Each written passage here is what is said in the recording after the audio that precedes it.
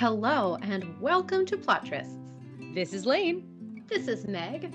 and today we're reviewing Midnight Duet by Jen Comfort. This came out in 2023 and is a standalone romance. And full disclosure, we did receive a complimentary advanced reader copy from the publisher. In recent memory, this is one of the new authors I think we've been most excited to talk about. Not to give anything away, but I think both Meg and I were really blown away by the concept and execution here. Yep. Before we dive into the book, we're trying to get better at doing this. Just to let you know, we do have merch available at our website, and we are planning an event with several authors. If you check our website at Linktree, that's linktr.ee/plottrysts, you will find all the links to all that information there. Instagram's probably easier, though. You can go to Instagram, too. Okay, book jacket? Yes. Self-professed diva Erica Green has it all. A starring role on Broadway, legions of fans, spectacular natural talent. But after an accident on stage leaves her face scarred and her career in shambles, Erica retreats to Paris, Nevada, where she's inherited a ramshackle opera house in desperate need of some TLC. Erica pours her savings into the building, but it's not enough to stave off casino developer Raoul Decomte's avaricious gaze. With foreclosure imminent, she leases the space to some unexpected tenants, a German hair metal band fronted by glam rock god Christoph Day. Erica is tempted by Christoph's low-slung leather pants, and even more so by his ambitious drive to make Nachtmusik international superstars. But he's off limits. The rest of his band thinks he's still dating their beloved keyboardist, who is conveniently not present on this jaunt to the American Southwest. When Erica finds out Christoph's been unceremoniously dumped and is trying to keep it under wraps, she makes a deal to keep his secret. For a price, of course. Christoph is desperate to hold the rest of the band together after his keyboardist's departure, but he can't maintain the charade forever. Nor can he resist the opera house's mysterious proprietor, who tempts him with midnight singing lessons. It isn't long before sensuous nighttime interludes turn into smoldering backstage encounters. But can their newly ignited passion survive the searing light of day? Or will their beautiful duet turn into a broken-hearted power ballad for one? Okay, do you have anything you want to talk about the jacket about? No, I think it should be obvious from the jacket. It is a Phantom of the Opera retelling. It should be obvious from the way we read it that Lane has never, ever heard of it because it's not Christoph Day, it's Christoph Daye. All right, so Christoph Daye. Yeah, so I think I would have got that this was Phantom of the Opera because, like, I don't live under a rock. Yes. I've seen the Phantom of the Opera Emmy Rossum movie trailer. Like, obviously, I know the shit in the zeitgeist. I love how you're like, look, I saw the trailer, okay? I saw the trailer. I've seen The Mask. So they make it really obvious that she is injured on Broadway. She's got a mask now covering half of her face, and there's a part in the car that with a car that is a phantom car that bludgeons you over the head. So I think even I would have gotten it, but I will never know because Meg did tell me and get really excited about the fact that this was the Phantom of the Opera retelling before I touched it. Should we do our random numbers and then talk about our history with the Phantom? Or maybe I should just talk about my history now because you just talked about yours, which is, you know, it exists. Yeah, I am not culturally broken. Are you implying that I'm broken? No, I'm saying if I hadn't at least heard of it, I would be. Okay, I get it. So my history with Phantom is that when I was in middle school, my cousin who lived with us, we actually shared a room, we were like sisters, she gave me this book called Phantom by Susan Kay, which was, I actually considered putting it on the schedule because this book is wild. It's told from Eric's perspective from when he was born, and like grows up all the way through the events of Phantom of the Opera. And this book, like, I thought was the best book of all time. It was amazing. I loved it. As soon as I finished that book, we got the boxed set CD of Phantom of the Opera, and we listened to it over and over all the time. There are 2 CDs for the musical, and we would actually listen to them like back to back. We went to see Phantom of the Opera, and we also read the original in translation, which for middle schoolers was like pretty intense. So there you go. So yeah, I read Abridged or not abridged? Oh, unabridged. Oh my God. Oh yeah, like we were into it, Lane. So when I read this book jacket, I was like, at first I was like, okay, Broadway, blah blah blah, and I was like, wait, Christophe Daillet, Raoul Descamps? I was like, no, is this really a gender swap Phantom of the Opera? And of course, I Oh immediately yeah, it's a gender swap retelling, in case that wasn't clear. yes. So, But isn't her name yeah. Christine in Phantom of the Opera? Yes, Christine, So is it Christophe, Christine Daillet? correct. And the Phantom's name is Eric. I knew that. And Christine falls in love with Raoul. Raoul Chagny is his actual last name, but he is a vicomte, a viscount. Okay. And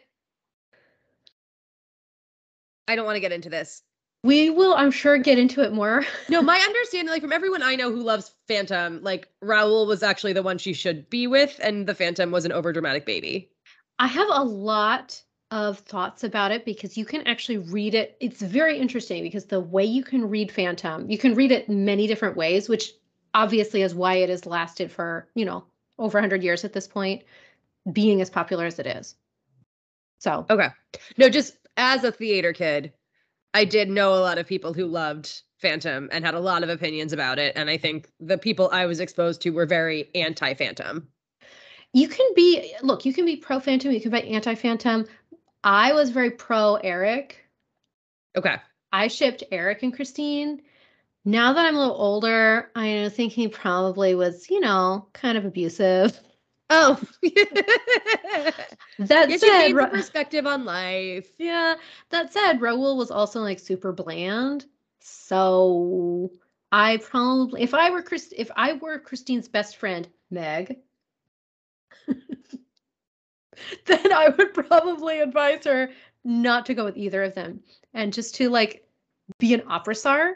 Choose you, baby. Choose you.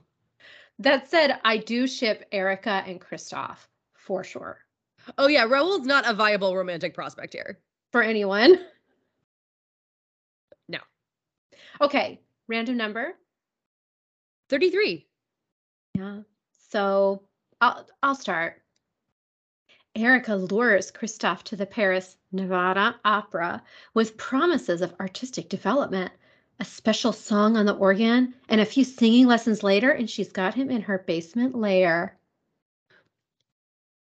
Does the Phantom have a basement lair at the Paris Opera House in the book? Because I've seen like the movie shots from the catacombs, and I didn't know if that was like the basement or if that was like a different place. Yeah, it's the underbelly of the opera. There is actually a lake underneath the Paris Opera House. The Palais Garnier, there's a lake under there. And so that's the whole thing. Is like it's not the catacombs. He actually has like a lakeside underground villa. I assume there's not a villa on said lake though. No, there's not. But they did find. I was looking it up because I thought it was interesting. They did find there was all this food that the communard, the commune of Paris, had hidden down there, like rations. And actually, I wasn't doing research. I was reading an annotated Phantom of the Opera book. Research for this episode. Yes, research for this episode. And it said that like they found all this food, and it was like all the salt ham, this and this, and then it was like over 100 liters of wine. Was it still drinkable? I mean, probably. That's When they found it like in the 1920s. All right, Lane, what's your 33-word summary? Oh my God. Some girls get all the luck, like having their faces ruined in an accident, inheriting a crumbling theater/brothel, and having a rock star refusing to formally dump his girlfriend so you can fuck. Yeah. And by luck, you mean bad luck? That all worked out great for her. Literally all 3 parts of it worked out great for her. In the end, it's true. I stand by everything I've said. Lucky son of a bitch. You're not wrong. Okay. Are there tropes in this book that we want to point out other than, this is not a trope, but I mean, just accept this is a gender swapped retelling of Phantom of the Opera.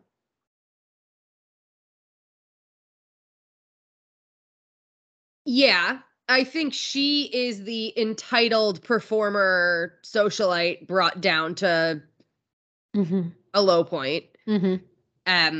He's obviously kind of in rebound mode, realizing that the relationship he's been in for 10 years is not functional. It's a little bit workplace romance. Like, she is the proprietor of where they're renting from. And clearly, like, there is some degree of professional distance. Right. And I mean, there are sexy lessons. They aren't sex lessons, but they are lessons. Right. So there's the sexy lessons. There's I don't know how to phrase this, but I know it's a trope. Like, she's getting offered to buy out the place she loves. Yes. And it's a place that he is benefiting from. Yes, yes. It's the offer you can't refuse that you have to refuse. She leaves behind her panties at one point, which is absolutely a trope. I loved it.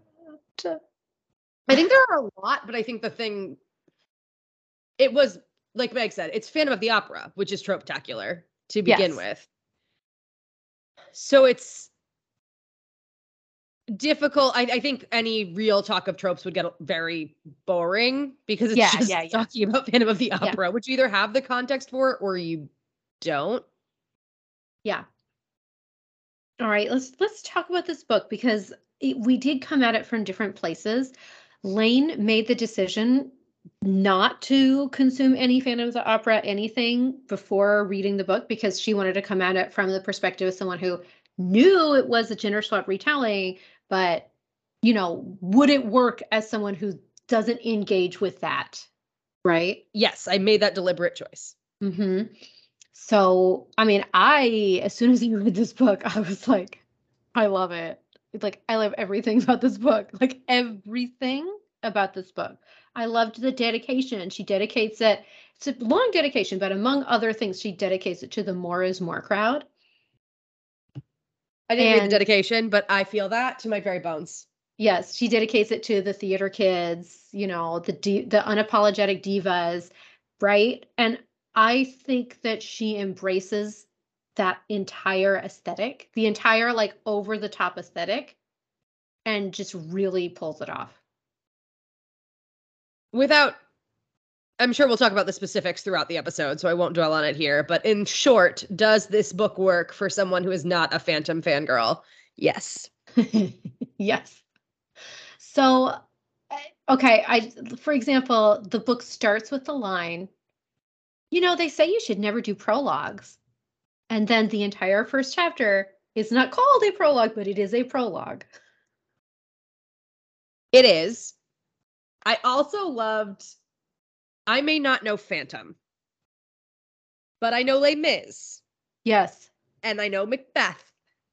And this is a Phantom of the Opera gender swapped retelling, but this is a love letter to theatrical performance in general. And it was so obvious. And I think this is kind of unrelated, but one of the things my friends and I talk a lot about with movies now that are trying to reinvent the wheel on the rom-com or the musical is, for me, those work much better when it's clear that the director or the producer are trying to pay homage and not trying to correct what they viewed as a failing. Yes. It is extremely clear that Jen Comfort loves these musicals, and I think that is 100% the reason this all worked.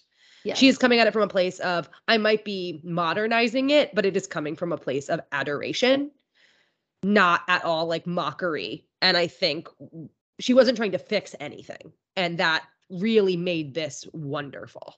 Yes. So there are 1.5 million Phantom references crammed into this book. It's a short book. I mean, it's not short, but it's not long. It's not a long book. And I don't think a page goes by without some kind of Phantom reference. Was there ever a time that you felt that you were like missing something? Not in a way that was distracting at all. Okay. And I do think I was a little bit colored reading for like, do I think this could be a Phantom reference, knowing how much it resonated with you as a Phantom retelling? So there were a couple of moments where I was like, I think there's something under the surface here that I'm not picking up on, but the surface text worked without that context. Yeah. Yeah, it's interesting because for me, when I was reading it, like I was enjoying the surface text, but then every time I would get a reference, I would just like giggle internally. Right. Like every time I just read the name Christophe Daae, I was like, you know? Was Christoph Christoph was a really interesting character. He is obviously this rock star who's really interested in the concept of fame, but he's also fundamentally this really like practical, scared, responsible person. Yep. Is that true to Christine's character, or was that an invention of the modern? Yeah, I think what you have to understand about Phantom, right? Like Phantom of the Opera as a book or as a piece of media is that it's not a character study at all. It's like a thriller almost. Like these things happen and it's like scary. And so there's like Christine is the ingenue singer. Right. Raoul is the rich dude. Eric is the terrible guy who wants to corrupt her. But they don't have like a deep character. So I would say Erica and Christoph both get more character development than Eric or Christine. Interesting. Okay. So that is one of those things that I was like, I wonder if I'm missing something here. I wondered if any of their characterization had been pulled from the text more than just their archetype. No, no, I would say this is something that works for me really well. And we talked about it with the Dark Olympus series, which is that when it tries to be a one-to-one retelling and there's a lot of like plot that's tied to it, it's harder for me to get invested and to really enjoy it. I think this is what you were talking about, how, there are rom-coms who want to reinvent it or whatever. Right. And instead, what they did was they took the archetype and made a new story about it, but let you know that they still love all this stuff, which is maybe Yes. why this works for me really well. And Wicked Beauty worked as the best of the Dark Olympus series for me so far because it didn't have this myth that it was drawing on one-to-one. Right. Right. And there wasn't a one-to-one thing here. Like there were things that happen. Like Eric gives Christine lessons, for example. Right. Like Right. he's teaching her how to sing, and that's why Christine becomes this opera star, basically, is because she's getting lessons from who she refers to as the angel of music. Right.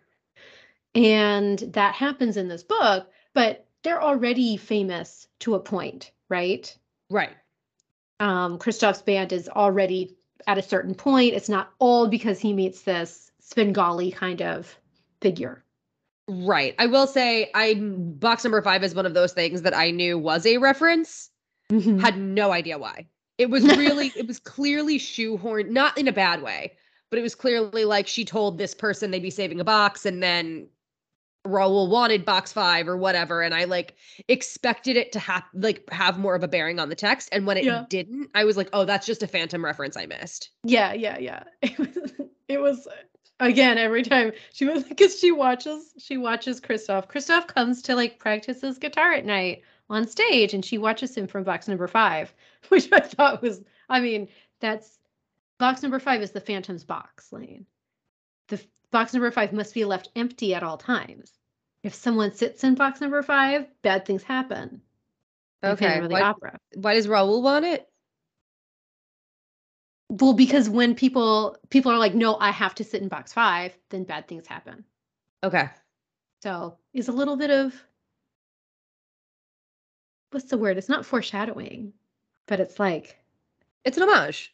Yeah, well, yes, it's an homage, but you like once you were like, uh-oh, someone else is going to be in box 5, then you knew something bad was going to happen. I think that is foreshadowing, Meg. Then it is foreshadowing. Whatever. Yeah. Anyway. Yeah, so I was really into it.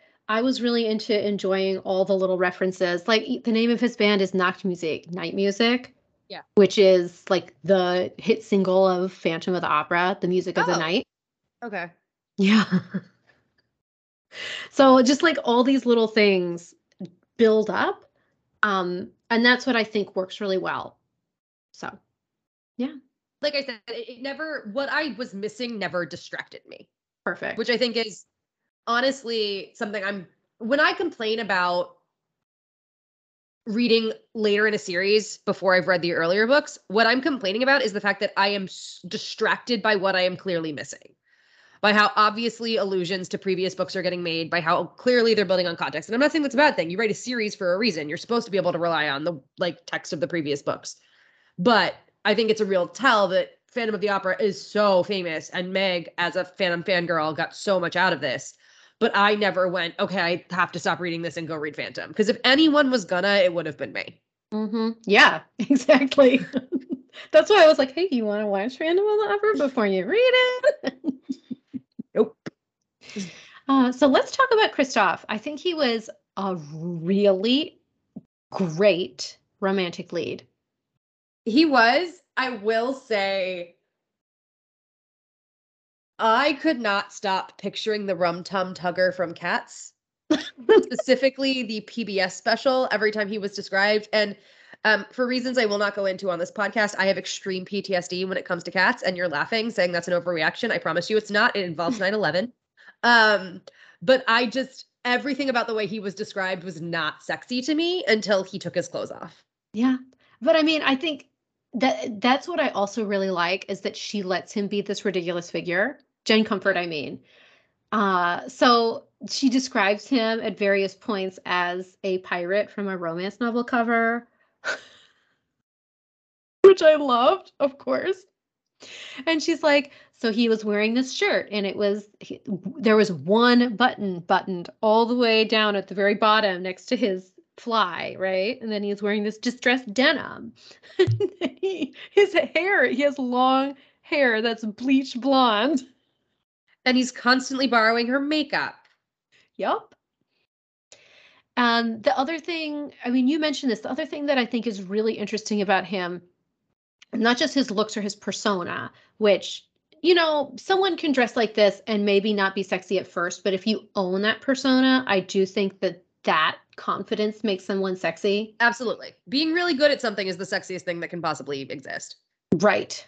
And he's good at it, and he knows that he's good at it. And so, yeah, I mean, I probably would have been interested to get to know Kristoff. I'll just say it.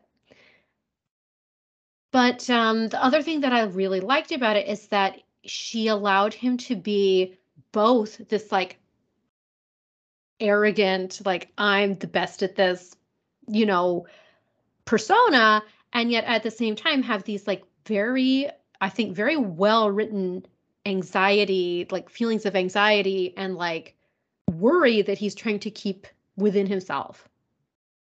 I agree with that entirely. I also thought Jen Comfort did a really good job describing that keyboardist girlfriend. Yes. I think without it ever seeming out of place or like your narrator knew too much, you understood how much Kristoff's perception of her differed from her reality in a way that added a very deft touch to the whole book. Yep. One of the parts that I loved that's very early in Kristoff's characterization is he does yoga every morning.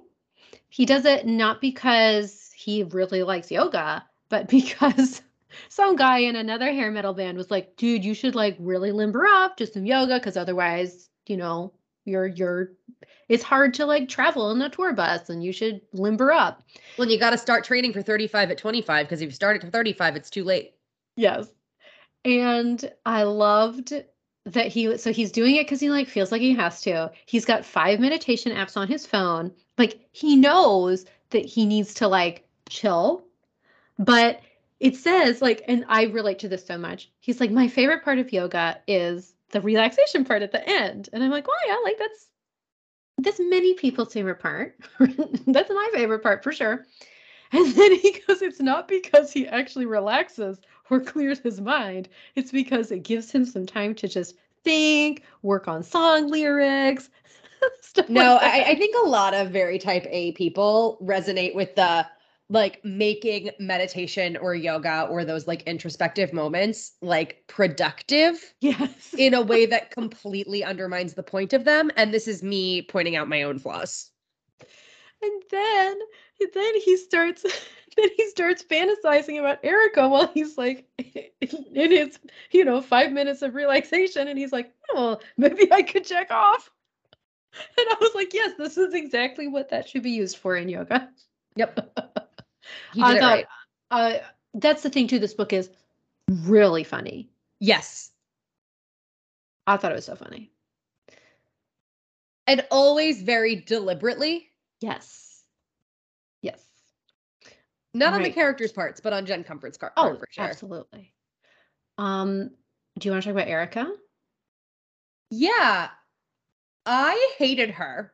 And I was very nervous to the point, like, I texted Meg. I was like, I know someone is a fucking dickbag if they call it a gin martini. And I was so frustrated. And Meg was like, no, that's how you're supposed to feel. And I was like, oh my God, that makes me so happy that this thing that, like, especially in like the New York Broadway scene, is this like really obnoxious character trait. Not for the record, ordering a gin martini.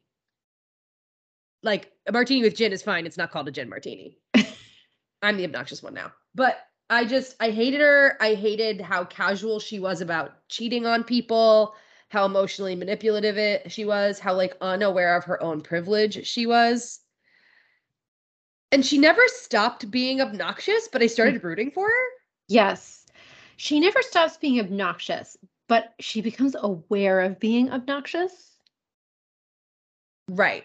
And I think the other thing, I was actually talking to someone else about this book today because they were like, I hate it when anti-heroes or anti-heroines get to change and like be a good person at the end. And I don't think she necessarily changed and became like a good person. I think she became a better person to herself. Interesting. One of the things that I really finished this book with was wondering whether Erica's transformation was sincere. Mm-hmm. Because she sort of thinks this is all curse-based. Mm-hmm. And then she learns it is absolutely not. Mm-hmm. Which obviously it wasn't. And she kind of realizes that, and she's like, I've been hiding behind that excuse. But her desire to start becoming a better person was in some ways not actually altruistic. It was like, oh, I need to become a better person, so maybe the curse will let up. Yeah. And I know that's ridiculous, but that's what I'm going to sort of try. Well, I think that's what started her on No, this that's road. what I'm saying. It started her. Yes. And I do think she evolved beyond it. And I thought it was, but I did come away with like, I don't know that I believe she's the kind of person where if things get hard again, she won't lash out, be a dick, and potentially do something unforgivable. It's a really interesting thing to have a happily ever after between two characters where like I fundamentally don't trust one of them. Mm-hmm. I know. I still loved it though. Me too. That's actually not a criticism. Like I bought into the happily ever after in the context in which it was presented, but I didn't necessarily believe Erica was transformed enough to never really fuck up again. Yeah. Yeah. I mean, the book ends in this moment of triumph, but you don't know what the critics are going to say the next day. Yep. Which I think is a very interesting place to end the book. I also thought it was interesting. The epilogue, there's two things I didn't like about this book, and the epilogue was actually one of them. Like, just because she's become a good person and realized this girl she used to sit next to, like, was nice and sincere, does not suddenly mean she was talented. Right. And that's what Erica would, like, that Erica would give up all sense in the name of being more compassionate. I thought, like, it was over the top, yes, and that could have been fun. But I wish the title had been tweaked. Like, I wish Erica had contributed to it actually becoming something that wasn't off the cuff a mockery. Mm-hmm. Like, I to me, it read as Erica taking sincerity a little too far. Okay. What's the other thing you didn't like about it? Because I have one thing I didn't like about this. We'll get to it in sexiness. Okay. Well, What was the other thing you didn't like? I can wait until then too. Was it also sexiness? Yeah. And I mean, it has something to do with it. Okay. All right. Is there anything we want to talk about? I mean, the plot of this book is not Phantom of the Opera. The character archetypes are based on Phantom of the Opera. I think that's really what we need to talk about, or what we need to end on. Yeah. So, yeah. Okay. Content warnings. I am guilty of this personally if you ever meet me. There's a lot of tragedy in Christine's family history. And In Erica? Sorry. In Erica's family history, and it is all relayed very flippantly. Yeah. But I can imagine people taking what she views as a comic retelling and actually being like, wait, this isn't funny. Like, a lot of people died really horribly in these stories. It's nothing that happens on page. It's relayed, but it's like, it's a history of family trauma. Yeah. So there's a history of family trauma. Her life growing up is relayed, again, basically for laughs, but it's also really difficult. She grew up with a stepfather who like cheated on her mother all the time. And as the book begins, she's a terrible person, basically. Like the first 10 pages or less, you realize that she abuses alcohol, that she just cheats on people all the time. Like, she has sex with men who are attached to other women. She's just nasty and mean to people. I don't know if this is really a content warning, but there you go. Yeah, I think this is you throw it out there, and if someone views it as one, they can view it as one. Yep. Okay. Sexiness. It was really hot in ways I wasn't expecting. Yes. There is this scene, like, I don't even know. I don't want to like spoil anything, but I'll just say that this was a solo session and also a performance at the same time. I don't know why you and I are coming to realize we both are like really impressed when authors can pull off Yep. the watching each other but not touching each other, and like the on the edge of desperation but manage to control yourself. I don't know why that's the sexiest thing in the world, but right now it's the current sexiest thing in the world. It's so sexy. It is so sexy. And I'm not sure. I again, like you say, I'm not sure why exactly, but it is. It is. Okay. Also, we're also really into dry humping for some reason. There's dry hump scene that is so fucking hot. It basically mentions that this rock star has tidy whities, and I wasn't like repulsed. You were like, okay, do it. Hump him. Hump those tidy whities. That wasn't my actual internal monologue, but like the thesis is there. Yeah. And then it transitioned to a blowjob, and I was fine with it. I get why. I mean, yeah. I get why. Because it's fucking hot. Yeah, that's the one. And then they have this, there's one final full scene, and there's a mirror, which is a Phantom reference, Lane. So it was like amazing. They've got this mirror, and they have sex in front of the mirror. They do. There you go. What was your thing you want to address? Okay, I guess I have one thing that I would have liked more of. So it's not something I disliked. I would have been happy to have more scenes. There are two things that are referred to. So Kristoff has a little bit of like dom tendencies, and Erica's like, I'm cool with that. You can direct me. I'm a performer. Which I thought was like this amazing way to play like DS, right? Because she's not like, I want you to order me around. Like, I'm submissive. She's like, I'm going to give you the best performance of my life. I take stage direction very well. It was amazing. So I loved that. But it was pretty minor, and it did feel like there was going to be more of that. That's my thing. That was my complaint. So much was played into how sexually repressed Christian was in a lot of ways, and how he'd fallen into a rut with his 10-year girlfriend, emotionally and physically. And he was sort of exploring this dominant side of himself. And the one sex scene we got, I have seen more dominant shit on the page from couples not described as a dom sub situation. And like so much buildup was presented to like him really unleashing this like commander in the bedroom, that the fact that you got like one line of it was really disappointing. Yeah. The sex scenes were so good that I was like, I would have liked to see this well executed, but I ultimately felt like she set something up she didn't deliver on. Yeah. So there was that. That's one thing I would have liked to see more of. I don't think it's a complaint, and it's not something I disliked. It's a full complaint for me because like I expected something that didn't happen. Okay. It was a disappointment because I was ready for it. Yes. The one thing I didn't like, and I would actually change if I were the editor of this book, which I'm not, is that I would spell cum differently. Sorry, I don't like cum. Cum is the noun, cum, come is the verb. No, I like come for come for both. Okay. Well, we differ there. Yeah. That is all. Okay. Jesus.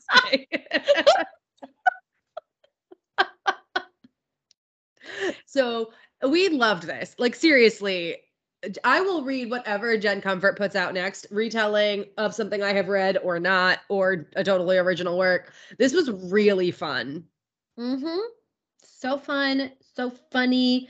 You know that we're not the like biggest contemporary romance fans, but this one was perfect. This was contemporary, but it was also costume. I mean, I think that's the thing. If whatever we read, I think has to be, we are the more is more crowd when it comes to romance. Well, and it's also, I don't want to see parallels to my life. And that, correct. Like, I want it to be this over the top thing where if something feels like out of place, I can just hand wave it away as, well, this isn't real life. Exactly. But, so we liked it. I think we're really looking forward to whatever Jen Comfort does next. Absolutely, we are. Thank you so much for listening. If you're enjoying the podcast, rate, review, subscribe, and find us around the internet at Plottress.